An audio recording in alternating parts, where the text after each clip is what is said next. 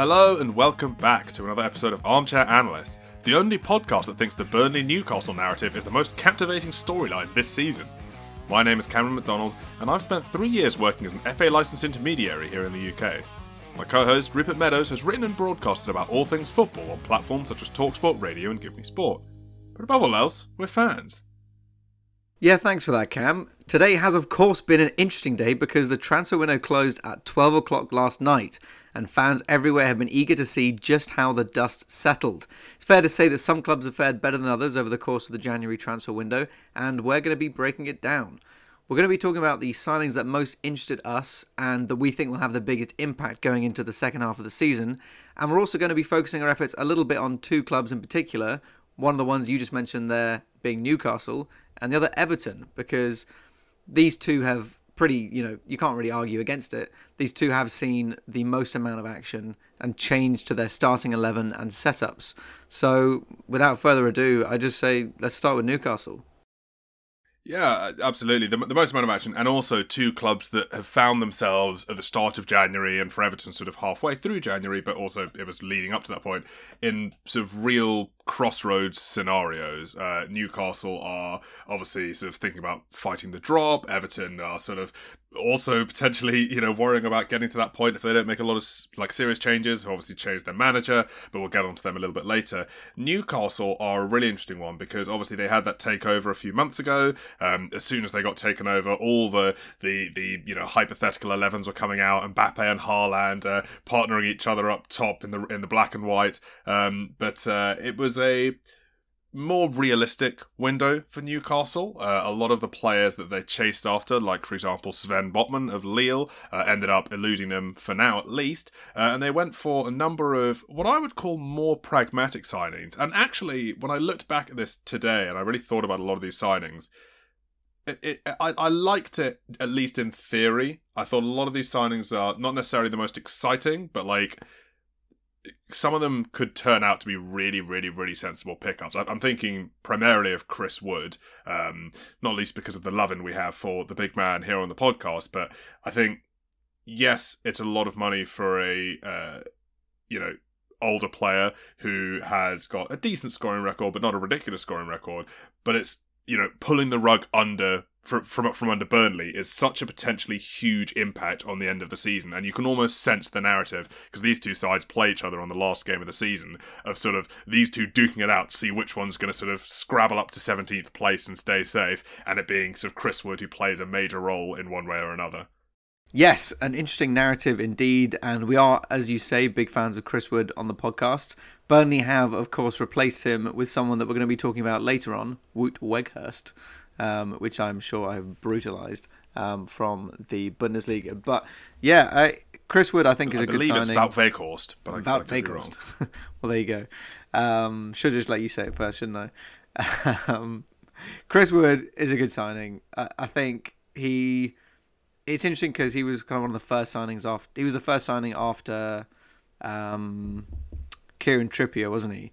And a lot was made of the fact that he was worth 25 million, which I don't necessarily disagree with really, and B, that is this the level of excitement that Newcastle fans can hope to expect in the coming weeks and the coming years? Is players like Chris Wood and maybe not someone with a little more glitz and glamour to their name, but I think he's just going to be old Mr. Reliable, 10, 15 goals, 5 to 15 maybe, not 10 to 15 goals a season, and I think he will just do a really solid job for them, and they need more goals. It's quite interesting because a lot of people have identified that in these 5 signings that Newcastle have made, and obviously they just missed out on deadline day on Hugo Ekitike of Stade Reims, but of the 5 signings they've made, 4 of them look quite short term. Obviously Matt Targett is a loan, so he is only there for 4 months, but a lot of these players, if Newcastle do stay up, which obviously is by no means a guarantee, you can't help but feel that players like, for example, Chris Wood and Dan Burn are not necessarily going to be long-term options, because if Newcastle stay up, you would imagine with the financial backing they have, they'll be pushing to be top half next season. And I don't think that Dan Burn or Chris Wood would necessarily fit in a top half side. So you can imagine them sort of immediately having that turnover, which isn't necessarily a concern for Newcastle with this financial clout if they're able to fully access it. And I do kind of, it's not refreshing because it's in a way the opposite of that, but it's interesting to see a club sort of really going for it and just bombarding a lot of short-term options, just desperately trying to stay up. And I guess the question I want to ask to you, and it's, early doors, lots of things can happen.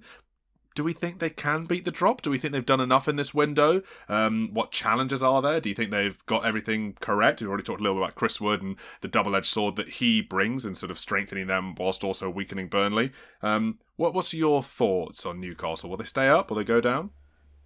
Well, I think they've done a pretty solid job of preparing to try and stay up. I think the main thing is, obviously we did a kind of a transfer window for each club. Who would we sign? Which one signing? And the real flaw there is we're talking about one signing. Which one signing can elevate them above all else? And realistically, it was going to be a couple of different players. And I think they're going to benefit massively more from having bought and brought in many different players rather than just one, massive signing. And across the field as well, attack, midfield and defence. Exactly.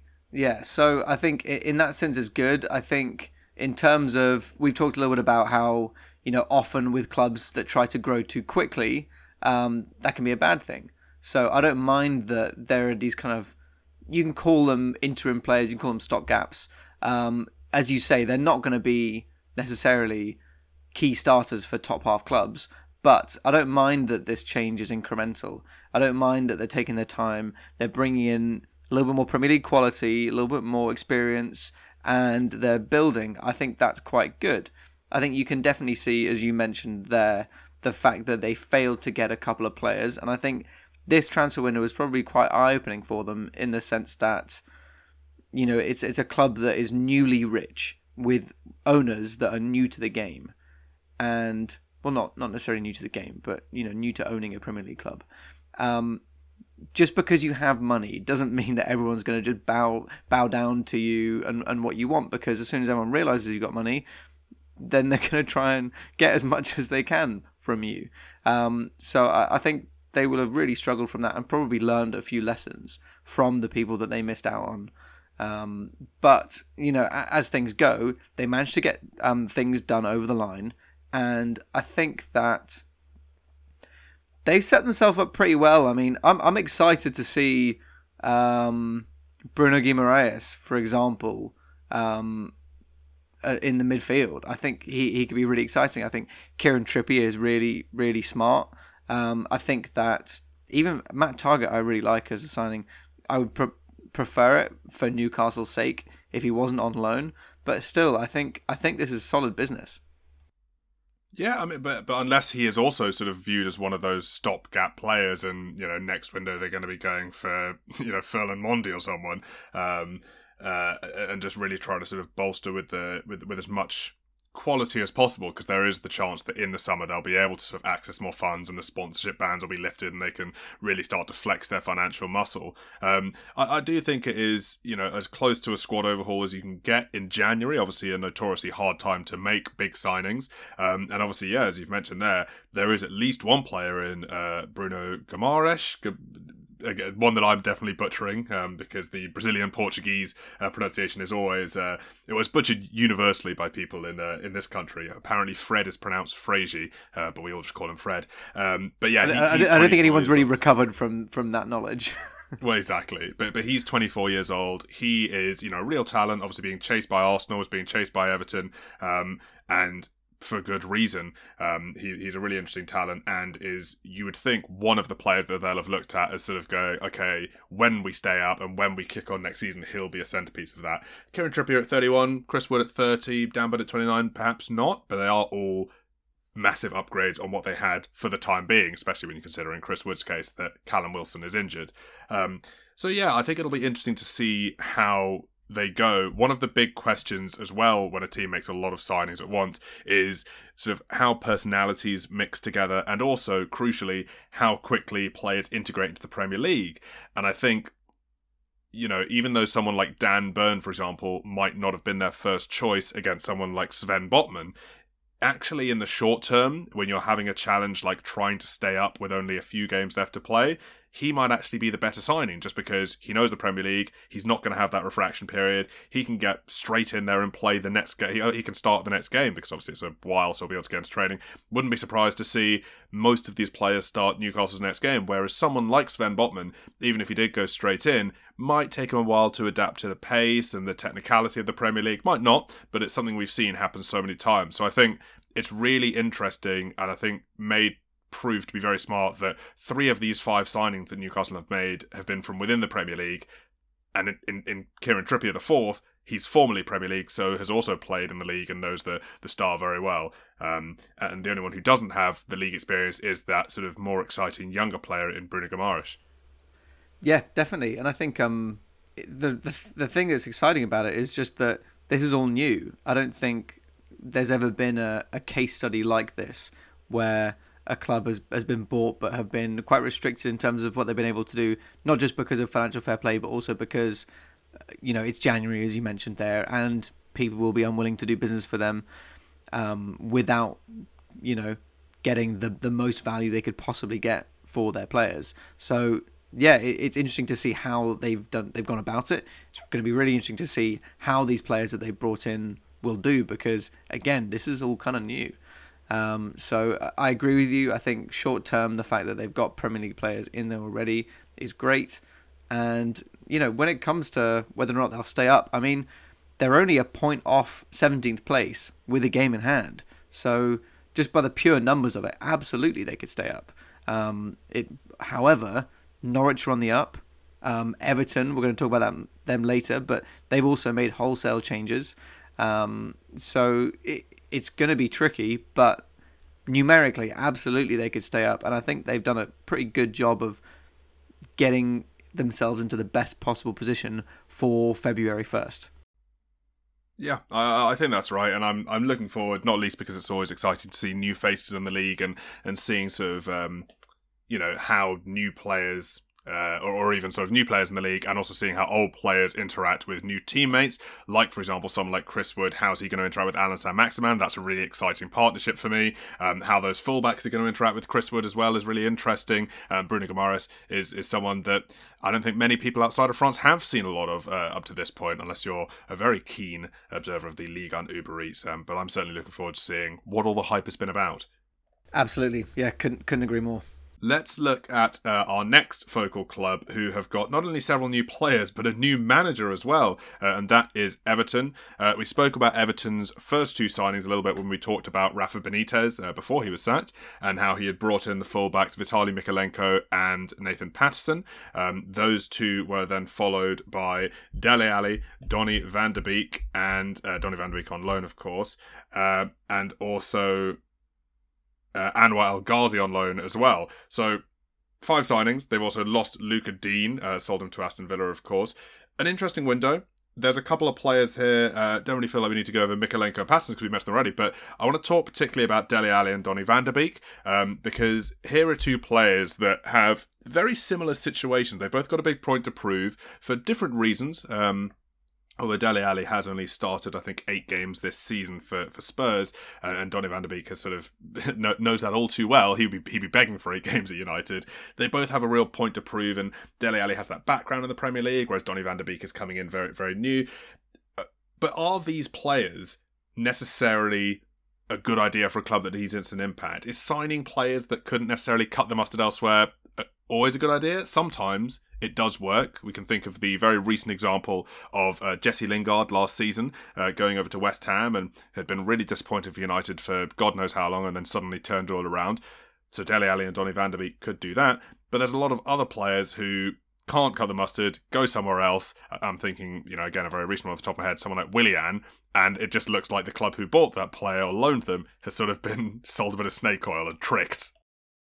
Yeah, sure thing. I don't know, to be honest with you. I mean, Dele Alli is such a divisive figure. It almost feels like you're buying a lottery ticket rather than, securing your future. So I think they could well have maybe benefited from bringing in more established players. But then again, as you say, it ain't always easy, especially in January. Isn't it interesting that I want to let you finish your point, but I just wanted to pull on that Dele Alli is buying a lottery ticket, because I was also thinking about that today because of the dust settling on his transfer. Isn't it interesting that like Dele Alli, more than perhaps any player I've ever known, gets that still today? Like, when's the last time Dele Alli had a good season? And even now, people are like, well, he could be good. And I also believe that. I saw this transfer and I was like, he could be good for Everton. But isn't it weird that we think that when the last time he had a good string of 4 or 5 games was like 4 or 5 years ago?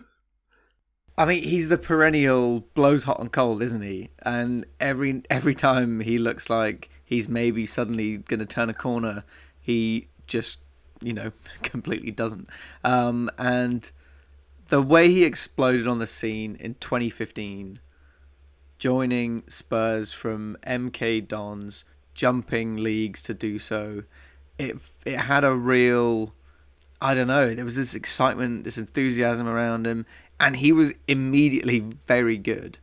And I think the thing is, at least in my mind, and I've kind of alluded to this before, Ali has kind of almost become Spurs' failures. When I think of Spurs failing to live up to their potential, I think of Ali as that quintessential player that represents. Because, for as much as Spurs have failed to win anything, someone like Harry Kane has obviously still been very good individually. Heung-min Son has also been very good individually. And when it comes to like a player with a really high profile, but that looks to be struggling at all times, it has always been Dele Alli, at least in my head. So maybe that's why we place him above all others in this as like having this potential. But yeah, I don't know if Everton is necessarily the best club for him. I feel like Everton often becomes a little bit of a place where players go to die, at least in the last couple of years. I would have preferred to see him at maybe West Ham, just because they did so well with Jesse Lingard. Maybe Brentford, weirdly, because I think that I would have been really interesting to see how Dele Alli operated within a team that put a lot of emphasis on things like statistics, and how they got the best out of him, like Moneyball style. Because Dele Alli, to me, feels a bit like a Moneyball player. But he's joined Everton. Obviously, he's got a manager that knows what it is to be a successful attacking midfielder. They're very different players. So I would caution against the assumption that Dele Alli is going to learn everything from Frank Lampard and become this amazing box-to-box midfielder. But, there is also enough common ground there that it could still work out. He could be an inspiration. He could, it could be a turning of a corner. We just don't know. Yeah, I mean, it's interesting there because you said that Dele Alli to you, is sort of the personification of Spurs' failures sometimes. And I think it's true that he was also, for a time, almost the personification of their success. He came in really early on in Pochettino's manager, I think like 2 months after Pochettino became manager. He obviously, as you mentioned there, had that sort of fairy tale rise to success coming from MK Dons, immediately hitting the ground running, really being an impactful player for club and country. And, he scored a lot of really nice goals on the way there. And then when Spurs started to do poorly, his form took a dip as well. And I just look at that and think, like, if someone had made like a real pie in the sky, like, you know how when like Man City were signing like Fabian Delph and players like that because they needed to fill up their English quota. If someone like Man City had signed Dele Alli, then I'd be going like, maybe this will he'll see himself surrounded by winners and he'll elevate himself. But if we can look at the player as having a career that has been defined by the success of the team surrounding him, why haven't Everton in massive crisis decided to bring him on board? Well, I think that's what makes it so interesting, because, I mean, if City had signed him, I would be thinking, well, we're never going to see him again, because he is just there to fill the quota on the off chance that he might decide to be amazing in practice. But the fact that Everton need him means that he might have to step up. That being said, I think Spurs have probably needed him for a while, and he hasn't always stepped up. But the other reason why people think Dele Alli is quite good is because, let's not forget, amongst all of these blowing hot and colds, he's got 51 goals in 181 games. That's almost 1 in 3 for an attacking midfielder, which is not bad at all. No, it's not bad at all, but a big part of that is going to be the fact that when he's not scoring, he doesn't play. So, he's had a pretty iffy season this season, so he's only started 8 times and he scored, or maybe even played 8 times in the league. So, the goal-to-game ratio is safe when you're never playing. So you think for Spurs, it's come to the point where like, oh, Dele Alli played well in training. Okay, let's play him now, and then he does well, and then it's like, oh, Dele Alli didn't, he didn't look like he was on it, so he's not even going to be on the bench. Yeah, I think successive managers now. Nuno tried to make it work with him in sort of a central midfield role and then sort of ended up not really using him. Conte has sort of got there and just been like, not even going to try it really. Yeah, and given him sort of very sparse cameos before selling him at the first opportunity. What I do think is worth mentioning also that's interesting about the Dele Alli deal, and actually perhaps in a period of time where we've spent a lot of words calling Everton sort of like very rogue in how they conduct transfer business. I'm actually really interested about, and the specifics to this will matter, I'm really interested about how Dele Alli's transfer fee has been structured, because to hear it reported He's free, isn't he? Well, this is the thing, to hear it reported by all the red tops who sort of sell their papers by saying the biggest possible fee, he cost £40 million. However, to actually see it, he was a free transfer. It is a transfer made entirely of add-ons, which I've never seen before. We've seen, obviously, clubs that have, it's 30 million potentially rising to 35, 40 if he scores 15 goals or if you qualify for top four or whatever it is. But to have so it's really interesting now, because I would love to, and we may never know, but I would love to see what the exact sort of things are in terms of like when Everton will have to pay various amounts of money, because there is a situation, in theory, where like it could work out that he has an okay start to life at Everton and they finish 15th and they don't really have to pay anything, and then next season sort of turns it on and Tottenham are like, wait, what? Or conversely, it could be the other way around. Everton have to pay loads because the add-ons are like, he plays 15 minutes, you have to pay 10 million. So I'm really interested to see what that ends up being, because it's just, a lot of these add-ons are sometimes really unrealistic. I remember when Man United were the big one, when they signed Anthony Martial, and I think it cost them 50 million rising to 80 million, but they've just never paid any of the add-on money, because it was stuff like winning the Ballon d'Or, scoring the winning goal in the Champions League final, being player of the year or whatever.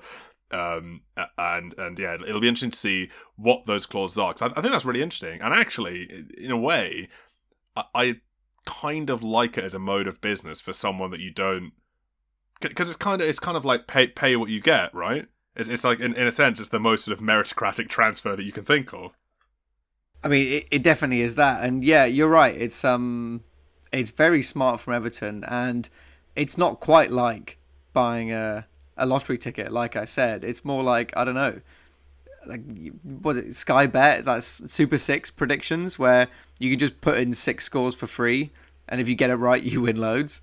But if you don't, then it was free and it meant nothing. Well, exactly, yeah. Depending on what the clauses are, unless there are any clauses that are like really, really like simple stuff that he's going to do full stop, like, oh, he plays 5 games even as a sub. But if they're all things like, well, Everton have to do this, Everton have to finish above this position, he has to have this many sort of goal impressions with goals and assists and that sort of thing, then yeah, Everton could be in a situation where win-win, because if he's presumably it's not going to be. It's going to be a mixture of the two, because Spurs wouldn't have just essentially let him go for free and demanded like a bunch of stuff that they also think probably isn't going to happen. Yeah, but then, like, what's the point instead of being like, give us 5 million rising to 40? What's the point in going, give us 0 rising to 40? Oh, by the way, one of the conditions for his 5 million is he has to arrive and set foot on Finch Farm. Like, what? Right? That's where I'm so struggling. Why would Spurs? What would be the interest in them putting in sort of like or for Everton, just for the books? What would be the point in either club agreeing to a pointless add-on that's guaranteed to happen? They must all be things that there's at least a chance of them not happening, right? Well, sure, but I mean, I think there'll be like realistic ones, like Dele Alli makes 5 appearances, and then there'll be slightly more ambitious like ones like he gets 10 goals. Like, I think it'll be a mix of the two. It won't be like Dele Alli has to arrive at the training ground once a month, because that gets out of bed on time. 10 million. That would be pointless. Yeah, I mean, Bill I guess Kenwright is putting sleeping pills into his training juice. Well, I mean, like, beyond that, I mean, what is the point of letting him go at all, unless it's literally just to try and free up some of the wage budget? Because he hasn't been impactful or great for years. I mean, he had that pass to Lucas Moura in the Champions League semi-final that got them through the final, but when you really strip back and look at it, and I saw one tweet that was sort of having a bit of a rib at Spurs fans' expense. So I apologise to any Spurs fans listening in advance, but it was sort of going like Spurs fans getting all glassy-eyed about Dele Alli, a player who in his 7 years only scored more than 10 goals for them twice, and who has won no trophies in his time there. And it is kind of true. It's a very harsh way of looking at it. And I think as an English young prospect and someone who at one point was sort of very much the star of upcoming English talent, it's hard to accept. But he has, when you really think about it, not been impressive for a long time now. He certainly hasn't. And it could well be a match made in heaven. They need each other, and so they make it work. It could well be that, the toys get all thrown out the pram, and Dele Alli's back to square one in terms of finding a new club and finding a new kickstarter for his career. But I think there's a chance. There's a chance. I feel good about it.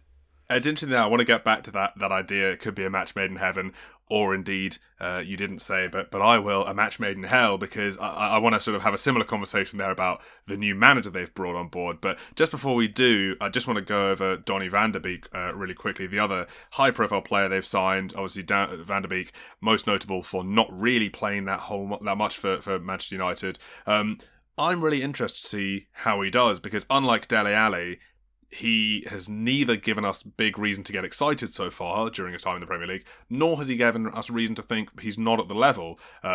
When we've seen him play at United, it's been in a situation where he's either coming on very late, and oftentimes when players come on very late, they're not necessarily playing to their strengths, they're just playing according to how the scoreline is going. So, if you're a midfielder like Van der Beek is, and you're 3-0 up and you get brought on the 83rd minute, you're not being told, break the lines, go through midfield, and you're just being told, just lock it down. Conversely, if you're 1-0 down and you get brought in the 83rd minute, it's just go hell for leather, try and get the ball forward. Don't necessarily think about sort of knocking it around and waiting for a clever pass. He's always been a part of the plan B.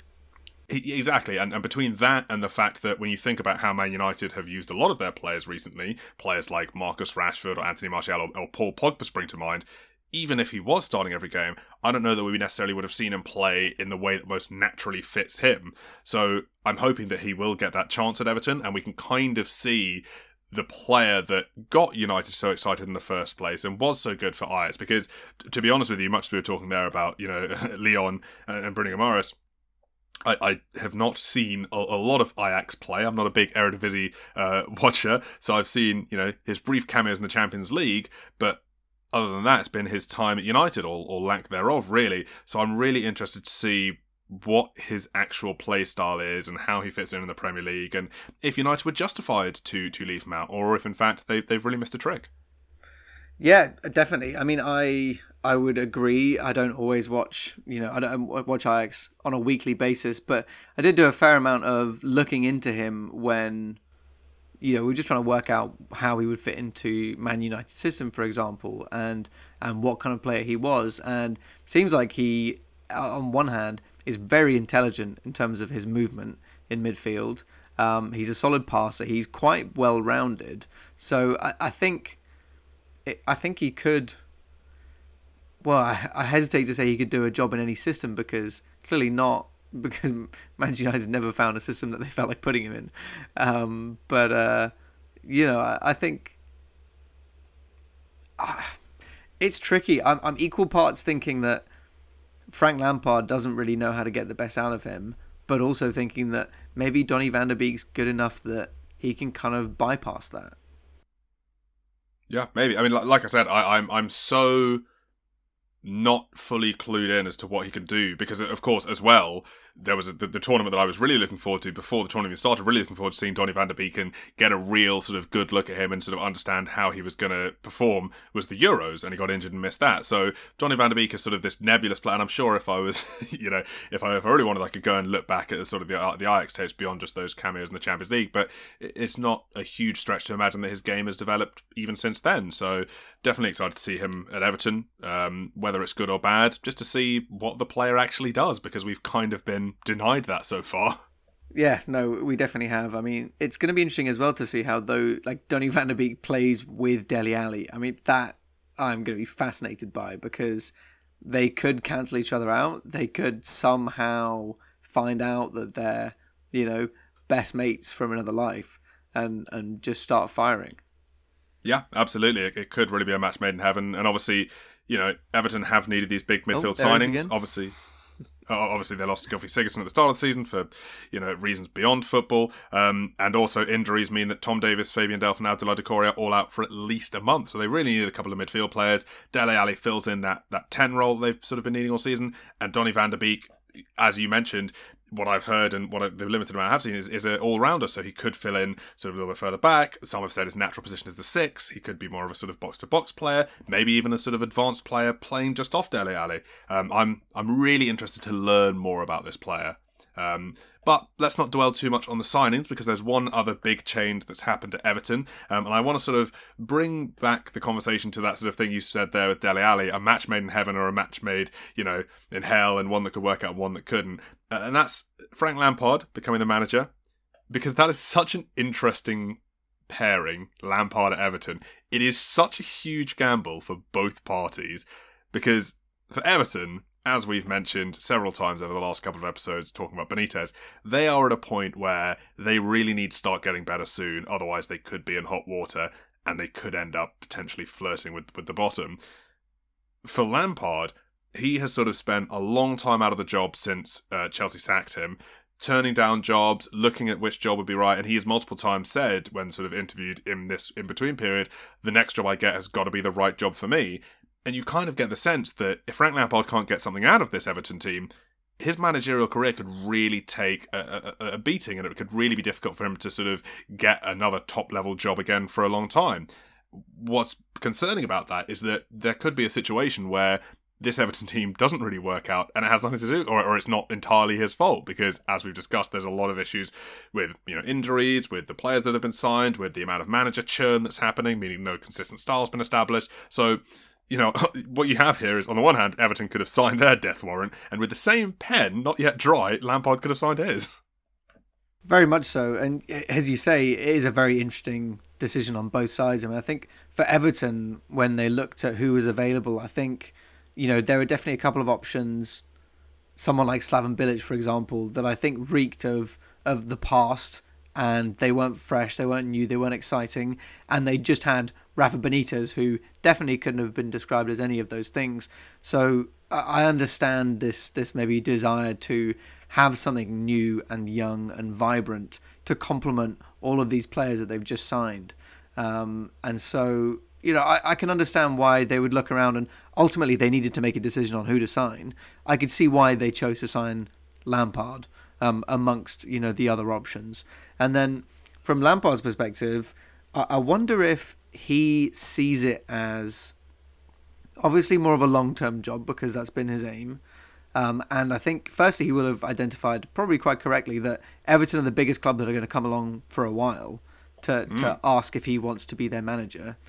So that would have been appealing. And then I wonder if he's looked at it and gone, Everton are floundering, yes, but, and this is where it's dangerous, he might have thought to himself, Everton are too big a club to go down. That can't happen, and I think that, with a couple of simple changes, I should be able to turn things around. And as a result, he maybe sees it as, yes, a calculated risk, but one, the payoff of which is worth the small amount of risk that he maybe sees in it. And I do think that it could well prove to be that neither side really estimated how tricky this position is that they're in, because they've brought in loads of new players. They're massively struggling. They haven't won any of the last 5 games, and they've lost 4 of them. And they're in freefall. They need change quickly, or they're going to get caught up. And that's just the on the pitch stuff. There's also so much off the pitch stuff with all the people that have left in the sort of top level. Obviously, Marcel Brands left and took a lot of it. There's huge infrastructural issues at the club that even a top level manager with 30 years of experience would go, Christ, this will need some sorting out. Frank Lampard, who was at Chelsea, which is, not always great for the managers, but for the most part, a pretty well run club. They get the transfers in, they get the players they don't need out. If he struggled there, And now he's going to Everton, which is, he is going to have to be sort of really figuring things out on the fly and trying to get new people in and new hires. So, he was a little hamstrung at times for transfers at Chelsea, but sure. Well, yeah, it works both ways. The sort of the machine behind the operation of the club. Oh no, Chelsea. I mean there was a transfer ban as well. Well, yeah, but in terms of some of the players he wanted to sign, like Declan Rice, as I thought what you were talking about, but yeah, for sure. Certainly, but I'm just talking more about sort of like all the sort of little things that you the average fan or whoever doesn't necessarily think about on match day is stuff that still needs to get done for a club to run properly, and Everton don't necessarily have that. And it just feels to me, this scenario with Everton and Frank Lampard, it's kind of like, if I might use a crude metaphor, the two of them have got really drunk on a night out and sort of seen each other across the nightclub dance floor.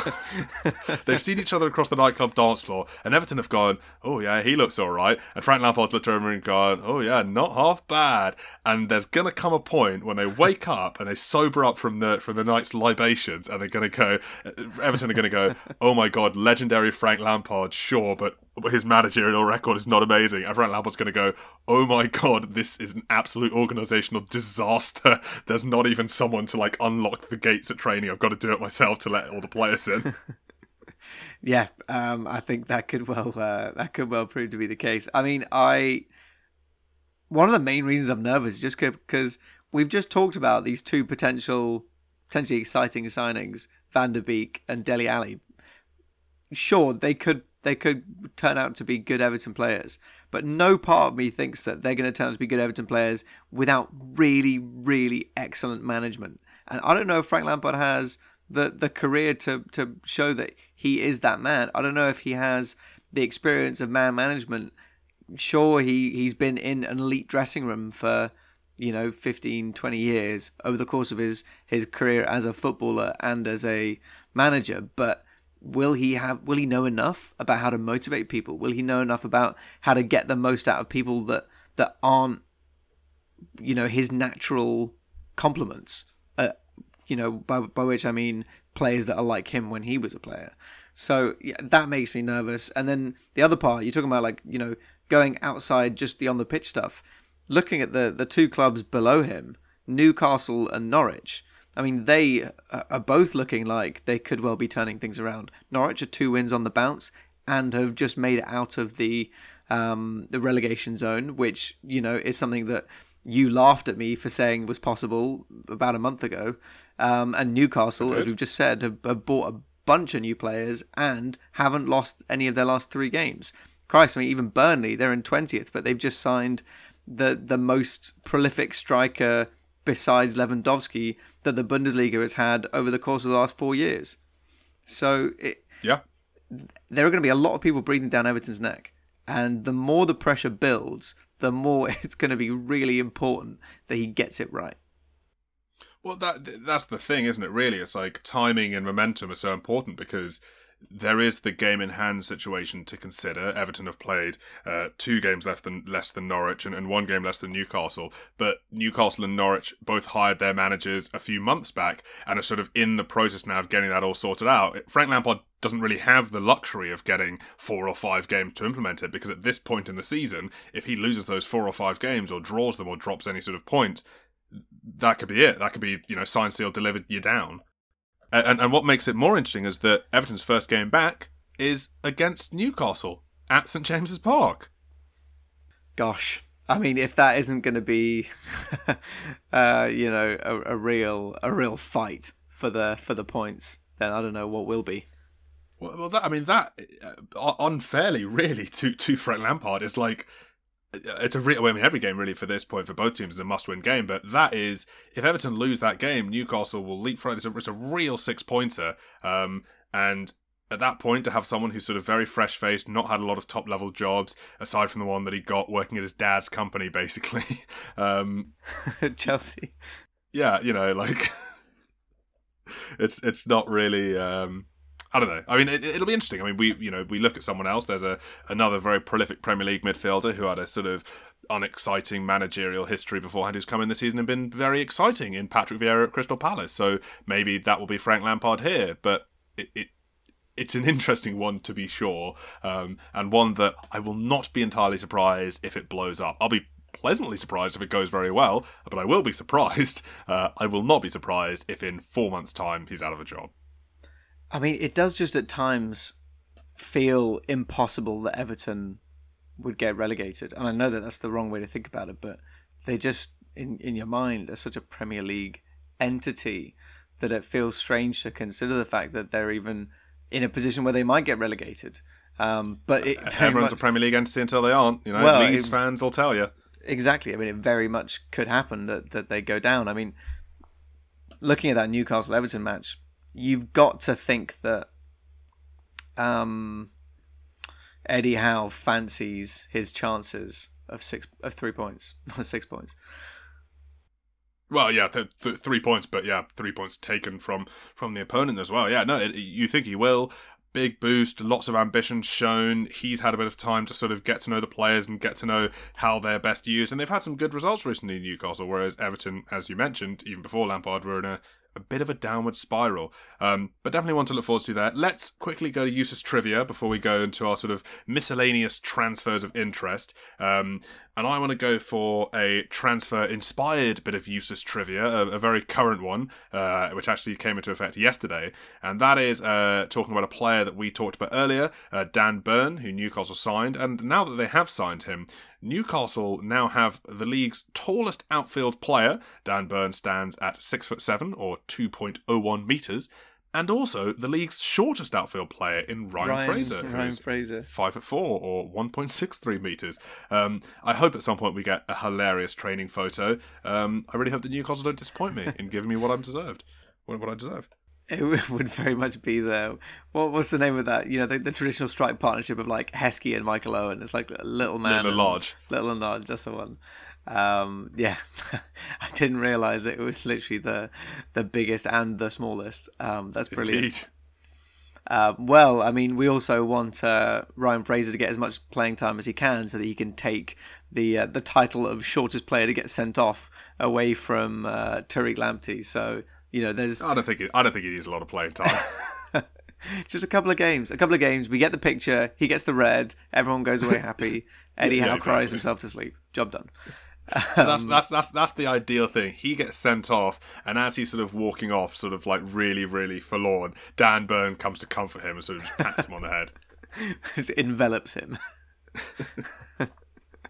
Hide under my shirt, Ryan. You can hide there for the rest of the game. The ref will never know. I would love to see a picture of him wearing Burns' shirt. That'd be brilliant. Dan Burns' kit. That's how they should have announced them. He's wearing each other's shirts. That was so good. So for useless trivia this week, I've also kept it very on brand. I was looking at a study done by Deloitte, which got published this week into the dealings, the transfer window, and in terms of like the amount of money that got spent, and it's pretty wild. So, did you know that the Premier League this January transfer window, spent almost 50% of the entire spending across all 5 top leagues, which is mad. So almost 50% of gross expenditure, and then they also spent, I think, up to 4 times more money than they spent this time last year. Last year they spent 70 million in January. This year 295. So absolutely mad in terms of the levels that we're seeing from different clubs, and in nowhere else is this more prevalent in the fact that for one of the first times ever, the bottom 5 teams have accounted for more than 50% of all of the signings. As this battle for staying up just keeps on getting more fuel to the fire. Yeah, I mean, those are all very interesting. Yeah, I mean, a big part of all of that is going to be impacted by just, the Magpies. Obviously, they did spend £92 million, and you said, what was it, 292 this year as compared to 295, yeah. So, like, over a third of that is Newcastle. But even so, like, even ignoring Newcastle's newfound wealth, it's more than doubled from 70 to 200 million. So that is crazy. I mean, more than 50% spending from the bottom 5 teams. That I couldn't find anything saying that has never happened, but I would be so confident to say that has never happened. That is so novel. How much of that will have been new? I mean, it is very novel, but is that not just because Burnley spent 12 million on Wout Weghorst? Norwich spent nothing. But still, we're talking about say if Newcastle spent 90, that means the other 4 clubs still have to spend 60 million, and that's still massive. That means there's another big spend. Oh, it's Everton. It's Everton, of course. We're just talking about them. Yeah, it'll be Everton. But yeah, I just so surprised by that. I mean, obviously, inflated by these 2 spenders, and it's weird that Everton are in the bottom 5, but just a statistic that I would be very surprised if it ever gets replicated. Yeah, for sure. I mean, it's a sign of the times. Lots of teams scrabbling to stay up, and lots of big changes happening, for sure. Let's look at a couple of various transfers of interest. One name that has sort of popped up from minute one is Wout Weghorst to Burnley. Some keen listeners may remember us talking about Wout Weghorst at the Euros. He was, if you remember, Rupert, our player to watch for Group E, I believe it was. And we sort of talked about how he was a very interesting player and ended up not having the most spectacular Euros. I don't think he had a huge role to play for them there, but had the odd cameo where he did quite well, and now has gone to Burnley. And I got to say, Burnley may be the only club that could sell Chris Wood and replace him with a taller striker. It is wild. I mean, I think for the purposes of the rest of the season, I will be referring to Wout Weghorst as Dutch Chris Wood. Chris Wooder. Chris Wooder. Yeah, perfect. We did it. Also, they signed him for half the money. I saw a Burnley fan trying to call him like the... What was it? Wout Weghorstaurus. Vegasaurus. Well, yeah, they do you see the video, the announcement, yeah, which is brilliant, by the way. If anyone hasn't seen the unveiling video of Weghorst, would very much encourage you to hop on Twitter and check it out. It's probably on YouTube. This is what I love, though. I saw that and I was like, this finally happening. Burnley are becoming a fun, cool club. And it's like I was saying in the transfers episode, I wanted them to sign like Jeremy Doku because I want them to become like a cool hipster club. Like Maxwell Cornet is basically the thin end of the wedge. From now on, Sean Dyche is a hipster. Tell your friends. Look, next season they're going to pull like a full Leeds, like 1 to 11. Every player will have a top knot or a man bun, and Sean Dyche will have been found dead in his car. Crikey. Yeah, it's interesting. I don't know if you've looked at any of this, but about the apparent influence of Weghorst's vaccination status and why he got signed. Have you come across this at all? I had heard that he was not someone who wanted to be vaccinated, but then I saw that and I was like, oh, that's kind of crazy. And then I was like, oh, but it's football, so that's not exactly a novel opinion. A lot of players don't want to get vaccinated. Yeah, it's not a novel opinion, and despite the fact that key players like who's Bayern Munich's Joshua Kimmich came out and famously publicly said that he is against getting the vaccine. It's still a big source of contention in Germany, and apparently one of the reasons why they wanted to get rid of him was because he had COVID in October, so the 3-month period for which he was unlikely to pick up COVID again had expired, and they just wanted to get rid of him. They wanted him out because they didn't want him as a potential risk in the club. So Burnley welcomed him with open arms. And it's interesting because it's just there's now a new reason why you get players on the fly. It's not just because they fall out with the manager that you get them cheap or their contract runs out. Apparently now also vaccination status will have, at least in the short term, an impact on whether or not players move on quickly. And the result of that is that he's gone for half the price that they sold Chris Wood for. And I think 2/3 is market value. And at 12 million, I think he's a really good value for money signing.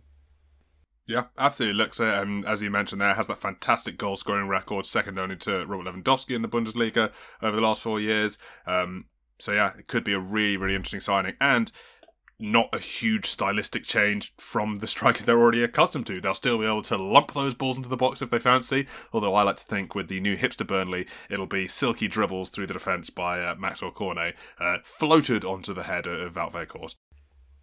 I think true hipster is just going against the grain, and I think the more Burnley can be, the more hipster they'll become just by nature.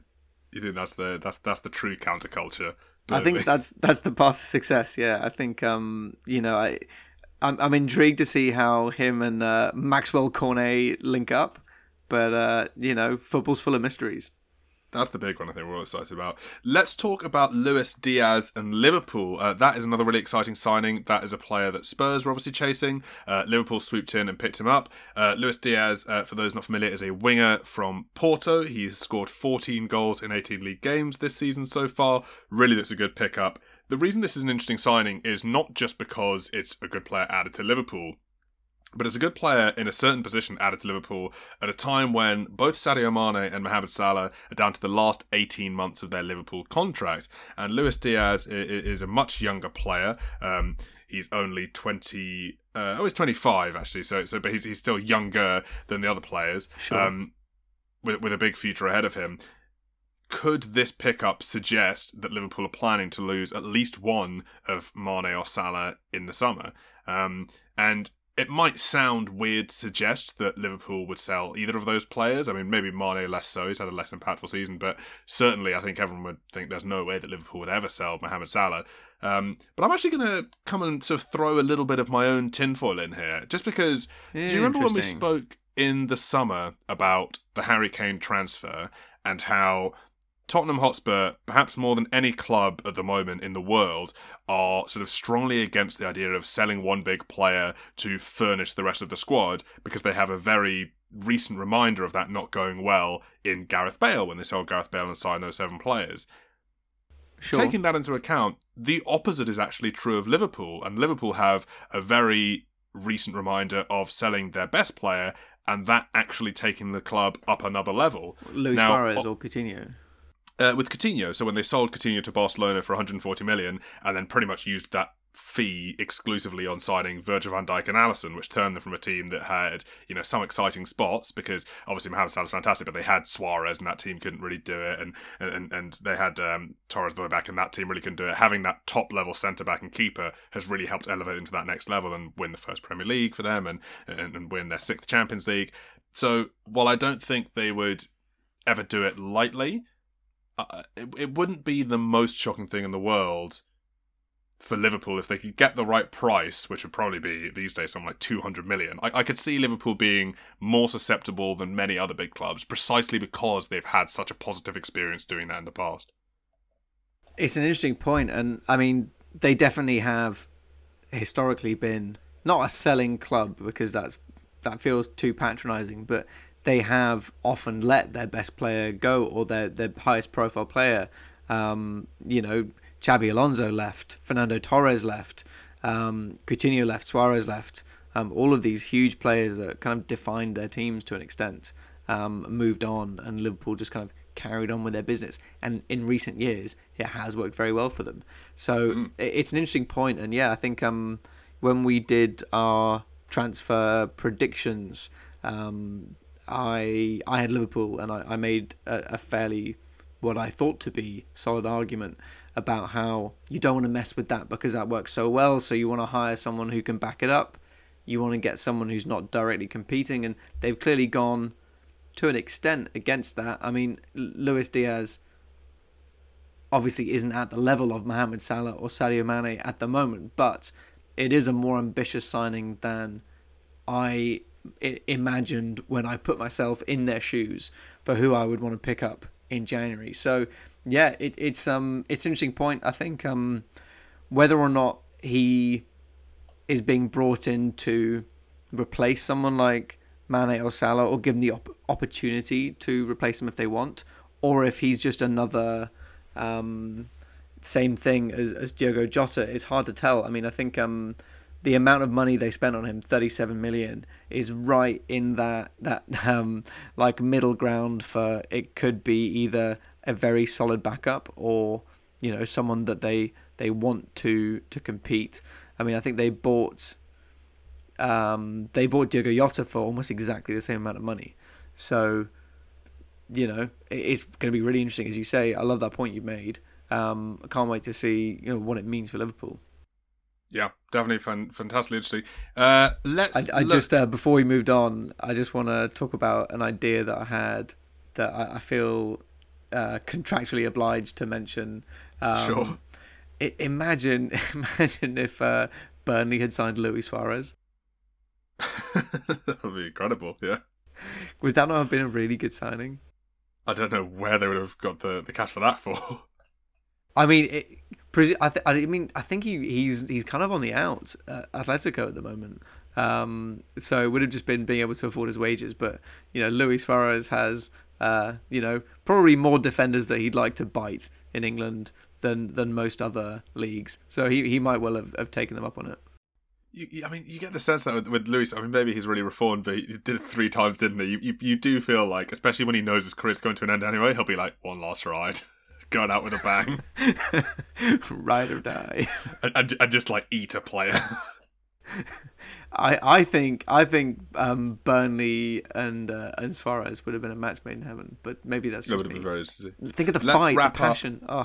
Anyway, let's wrap up by we started off by looking at 2 clubs that had very, very active windows and how that had changed. There are 3 clubs, and we can spend as much or as little time on this as you like, because we are coming a little bit close to time, but I just think it's interesting to flag this. 3 clubs here that are in very similar positions in the table, very similar fortunes, all have presumably the same aim, because none of them are winning the league, and that is to make top 4.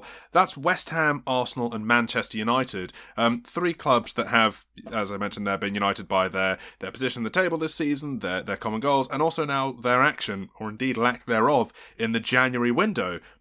It's really bizarre to have seen all 3 of these clubs not do anything, because they're all at this big make-or-break stage of the season. They want to push into the top 4, they're competing against each other, and they've done nothing. And looking at West Ham first, I just think it's such a weird decision for them, because yes, on paper, West Ham fans can't really be too unhappy about another top 6 finish, but it could be a really big missed opportunity this window to kick on to the next level. The whole season have sort of not ridden their luck, because I wouldn't say they've been lucky in the results, but just in terms of someone like Antonio not getting injured for huge periods as he usually does. And as we've discussed many times, it just takes one injury for Antonio, and it's Jared Byrne filling in at striker, which he's done pretty well at so far, but it's a real big roll of the dice, especially if he gets injured as well, because he's suddenly playing every game. So I think it's a real red flag there. I also think it's a red flag to players like Jared Byrne or Declan Rice, who, they're constantly trying to hang on to Declan Rice. They've put a huge valuation on him. But if you're Declan Rice and you're seeing the club do nothing in a window when you could really kick on and qualify for the Champions League, the tournament that all players and where other people are doing a lot. And where other people, you really might be sitting there and thinking, Christ, this is as far as the club want us to go. Like, they don't have any interest in us going to the next level. I'm going to leave in the summer. It is tricky. It's worrying. Yeah, I agree with you. I think West Ham especially have been building up and up constantly for the last couple of years in a really exciting way. And you would imagine that they would want to keep doing that. You would imagine that they would be, bringing in players, as you say, to fill in what are, quite a few, not holes, but, places that could use much more cover. It's surprising. It's concerning, and I do wonder if, I don't want to say it's going to spell the beginning of the end, because that feels too melodramatic, but I don't like the fact that David Moyes has been doing so well, and then maybe West Ham, the club, have turned around and gone, you don't need anyone, you're doing great, and David Moyes going, no please, I need new signings, this can't last, and them going, you're going to be fine. Because how many times have we seen that with managers just not getting the continued support that they need, especially when they're doing well. So that just a little red flag for me when it comes to West Ham. And then Man U, I mean, I don't know what to say about Man U. Baffling. We've talked a lot about sign a midfielder. Instead, they've loaned one out. Oh my gosh, we've talked a lot about the fact that Man U just really need a couple of new players, and you would imagine that Man U would know that Man U need new players, but apparently not. They've not done anything. with these three teams, and I'll talk about the final one, Arsenal, in a second, but just from looking at the all threes level, it kind of feels like whichever one of these teams had just made one signing would have then been the one to finish fourth. But in a way, they've all kind of been let off the hook by each other because none of them have made a signing. Well, that's true, or are they just all going to drop down? And Yeah, new exactly. people They will all take go their down. It could be place. Spurs who fills in, yeah. Well, exactly. I do wonder. Yeah, we've talked a little bit about how I always felt like David Moyes at Man U made a couple of like really rogue signings, like Marouane Fellaini from Everton, and I always felt like they were the kind of like, and Juan Mata from Chelsea, when it didn't really suit their system. I always felt like it was like people going like, "Hey, you want this shiny new thing?" and him going, "Oh my god, I've got to have it." So I wonder if Man U are actually the problem, and it was never David Moyes, and Man U were going like, "Oh my god, we need all these players," and every time the manager's been like, "Lord God, please don't spend 30 million on Marouane Fellaini. I've played with him so many times. We don't need him." And I wonder if this time maybe Man U were going like, "Oh, 50 million for this random player, you say? Can we get him? Can we get him, Ralph?" And Ralph going, "Please, no, I'll just take no one." Yeah, very possibly. Could have definitely been that, especially because, as we know, he's obviously the manager for now, but he's going to get that consultancy role, so maybe doing part of that already by basically just sort of like putting blindfolds over Edward with the other decision makers. Or has Edward been left already? I think he might have. So maybe that's Don't look at the pretty colours. Look away. But the last club to talk about is Arsenal. Arsenal have had a very weird window as well. We talked about United, they're losing one midfielder. Arsenal have just spent the window jettisoning Deadwood from the squad, just getting rid of loads and loads of players, some of whom you look at, like a Kolasinac, for example, or even to a degree the players like Callum Chambers and Ainsley Maitland-Niles, who did a job but were never really good enough to be playing for a side that wants to be at the very least top four. But what's weird about it is that they've got rid of all these players and they've got rid of the sort of like burden on the wage budget and they've freed up all this money, and then not signed any replacements. So they now have to play the rest of the season with a really thin squad. Admittedly, they are now out of both the cups and not playing in Europe, so they only have the league to worry about, but a very, very, very light squad. And we've already seen over the games they played in January how losing, for example, Ainsley Maitland-Niles hurt them. Now, I maintain that he is not the level of player that you would want if you're wanting to be a top four or winning the league level of club, but as a utility player, being able to play at right back, midfield, on the right, on one of the wings if needed, he was really, really useful. And in the games, like for example the Burnley game that Arsenal dropped points in, he would have been really, really useful. So I don't understand why they got rid of him so early before getting a replacement in. And I just think it's emblematic of Arsenal at the moment, this sort of Arteta project. Sometimes it seems so focused on sort of the future and sort of looking at all these sort of like young players who are going to come up someday and be really good and sort of gambling on that idea of the future and sort of going, okay, let's get rid of these players because in the long term, they're not going to suit our vision of being a top four club or winning the league club. And in the long term, this doesn't work. But they're so fixated on the future that they just forget to think about the present. And what seems to me to have happened here with no signings is, yes, I agree that Ainsley Maitland-Niles and Callum Chambers, as examples, aren't at the level you want long term, but they're better than no players. And Arsenal seem to have not realised that. I just feel like every time we talk about this in depth, like transfers in depth, we kind of need to almost lead with like the disclaimer that Premier League clubs aren't run in a professional way. Do not expect them to be so, because. Yeah. You look at the behaviour of someone like Arsenal, you just think this makes zero sense. From just a logical, rational, I'm outside it so I can see the whole picture, but not the inner workings that are maybe making it all really murky and cloudy. I mean, hearing you talk about that, I did wonder, how long ago do you reckon, Cam? Like, how recently do you think, if you told an Arsenal fan that Pierre-Emerick Aubameyang was dead wood, would they have punched you in the face? Well, like this time last year. This time last year. Do you think 6 months ago, if you said that, everyone would have been like, yeah, fair? No, too early 6 months ago. Because he started the season not too badly. He had like a couple of goals in the league and a couple of goals in the... I think he had like 8 goals across the league and the cups. And obviously padding against some sort of lower league sides. But I don't think his first couple of months weren't terrible, and then it's just they weren't great, but they weren't terrible, and then so it started to just sort of feel like maybe he was in a bit of a bad period of form, and then it's just gone horribly. and now he's been released for free, which is just another bizarre situation, because it's like, I understand, but not necessarily agree with Arteta's assessment that he was sort of beyond saving. He was sort of a really reckless character, and we saw, he was being very reckless even on international duty. He went out clubbing with Mario Lemina, so I think there was, definitely some issues going on there. I also happen to think that sometimes those issues could be straightened out by the right manager, but also sometimes they can't be if it's happening across club and country, who's to say. But the fact they've let him go for free just seems weird. Like, Barcelona have been digging out money from behind the sofa for every player they've looked at this summer. They've paid City, a team that really don't need that kind of money, like 50 million for Ferran Torres. And then when it's come to Arsenal, they've gone, Gibb for free? And Arsenal have gone, yeah, go on then. Gibb for free? Yeah, I mean, do you know what I was thinking about a little bit this window? It almost feels like these Premier League clubs have like a banter clause fitted into their Premier League contracts, or like some sort of like chaos element of their contracts where, if they're seen to be doing anything too rational, too consistently, the officials come along and they're like, hey, no, cut that out. So like, right. I don't know, Everton, for example, they're like, buying a bunch of like players that are going to help reform their defence and bolster their attack. And then the Premier League comes like, hey, watch yourself. And they're like, okay, we'll get Frank Lampard, and it'll all go wrong. Or even someone like Aston Villa making a couple of really, really good signings like Luca Digne, Coutinho, players like that. And then being like, Premier League comes on and goes, this isn't going to cut it, and they go, okay, we'll take Callum Chambers as well then.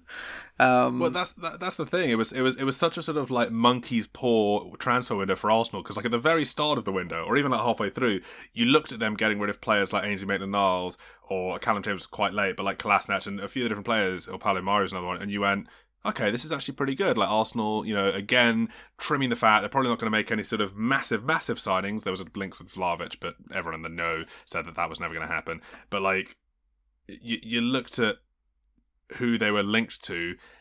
So you looked at sort of what they were doing, trimming the squad, and you thought, okay, this is actually pretty smart. If they make a couple of sensible, good signings, Isaac was the one who was linked, Alexander Isaac, you thought, that's a really smart signing, or Calvert-Lewin was another one who was linked, you thought, okay, that's really smart, that's really sensible. But then they did the first bit, and then they, I guess, forgot to sign any players, so it was just the monkey's paw, which is like, you will offload all the deadwood, but bring in no new players, ha ha ha ha. I think it's something like 1 in 5 things just gets like randomly rejected. So it's like, we're going to get rid of all these players and then we're going to sign someone, and it's like, yep, approved. What is your one thing that won't come true? Oh, sorry, no one signed. Unlucky Arsenal. It feels to me, and this is like such a not even making sense analogy, because this is so much more important than that, but it's like if you were selling for whatever reason, or getting rid of an old mattress because you were planning on buying a new one, you would buy the new one before you drove the old one down to the dump, right? You wouldn't get rid of the mattress and then be like, oh yeah, now I'll buy... And even that is like such an inadequate metaphor, because mattresses aren't in short supply. You can get one pretty easily within like an hour. but even taking that into account, you wouldn't be like, okay, I'm gonna get rid of it and then buy one, because you'd be like, there's a chance I'm gonna get caught short here and I'm gonna be sleeping on the bed frame. I guess how do clubs so frequently do this thing where they're like, let's sell the asset, and then they're like, oh no, the replacement isn't available. Like, get the contract signed at least, or like get it in front of people. I guess, but like, so okay, I guess to extend the metaphor, imagine if you come out of the kitchen and your mattress is like 1 foot out the door, and you're like, that's not where I left you. And then at the same time, someone knocks on the door and is like, hey, I'll give you 50 million for that mattress. You might be forgiven for being like, okay, but that's not what Arsenal have done. They let Aubameyang go for free, and they let Ainsley Maitland-Niles go on loan. They didn't get anything free. True, but I mean, but the value is also in the amount of money off their wage budget that they're saving. But yes, you're right. He's gone for zero like actual fee. But yeah, if someone was like, hey, it'll save you hundreds of thousands of pounds a week to let this mattress go, I would be probably considering it. But I hear what you're saying. It's dumb. Yeah, so would I, which is why it's an inadequate analogy, because, ultimately, for enough money, I would sleep on the bed frame for one night. If there was a mattress buying window, and I could not buy a mattress outside of that window, I'd be a little bit more hesitant. Well, the window for buying the DFS sale only runs from in January. You buy a match for a reasonable price between December 31st and January 31st only. Or agree some sort of pre-contract for a mattress in For a July. mattress to come in the summer. It does seem that either way you look at it, you're going to be accepting a little bit of a loss in the quality of life for about 6 months at least. So It definitely seems that way. And I think, unless you have another point to add on, it seems like we've talked ourselves into delirium here. So I think it might be a good place to call it quits for today. I think it probably is. As ever, let's see how all of these signings pan out. Presumably, even amongst all of the bizarre ones that we've talked about, a couple will go well. So that's going to be fun. But until then, Cam, thank you very much. Thanks very much to you as well, Reaper, and thank you all for listening. Cheers, guys. Bye. Bye.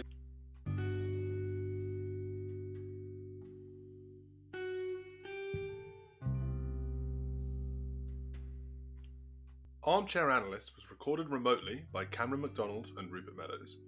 The album artwork was provided by our good friend Amshel.